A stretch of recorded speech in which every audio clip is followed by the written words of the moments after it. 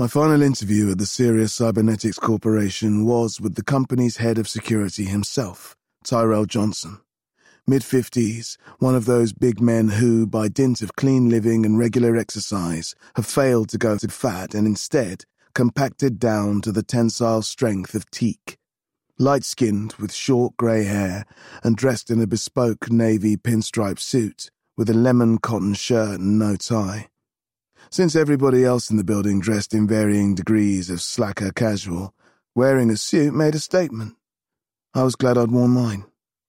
Judging by the pastel-coloured walls, the spindly stainless steel furniture, and the words, "Ask me about my poetry," painted along one wall in MS Comic Sans, I was guessing that Mr. Johnson hadn't decorated his office himself.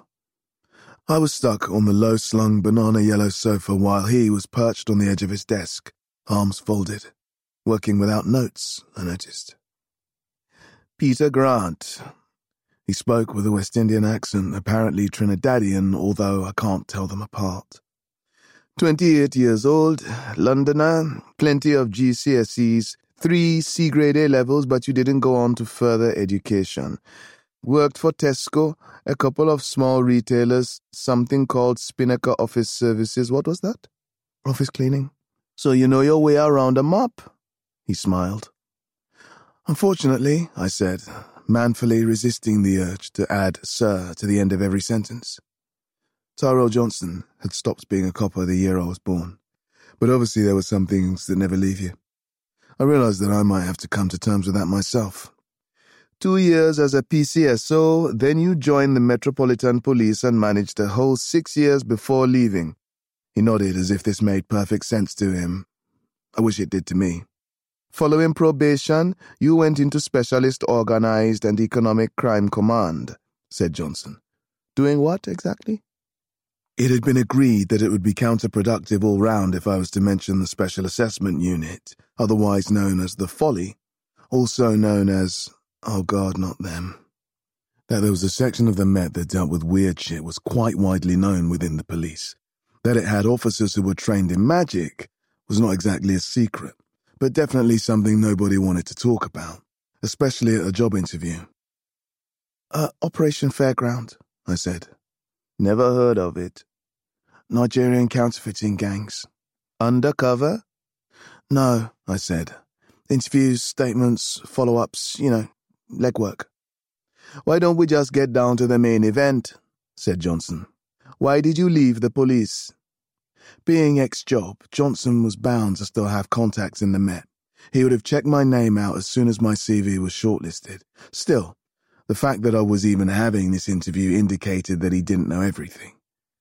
There was a death in custody, I said. I was put on suspension. He leaned forward slightly for emphasis. Tell me, son, he said, were you responsible? I looked him in the eyes. I should have seen it coming, and I didn't act fast enough to stop it, I said. It's so much easier to lie when you're telling the truth. He nodded. There always has to be someone to blame, he said. You didn't try to stick it out? I was encouraged to move on, I said. Somebody had to go, but they didn't want to fuss. I didn't say who they were, but that didn't seem to bother Johnson, who nodded sagely. What do you think about computers? He asked, showing that interview trick of suddenly changing the subject was also something that never leaves you when you exit the job. It's always the job, with a capital letter, as if once you're in it, you can't imagine doing anything else. Just be yourself, Beverly had said when I was dressing that morning. I once played Red Dead Redemption for 24 hours solid, I said. Johnson's eyes narrowed, but there was amusement in the set of his mouth. It faded a little. I'll be honest with you, son. All things being equal, you'd normally be a bit overqualified for this job, he said. But I have a problem. Sir? I tried to keep an expression of bland interest on my face. Someone in the workforce is up to no good, he said, and I relaxed. I can feel them scuttling around like a rat.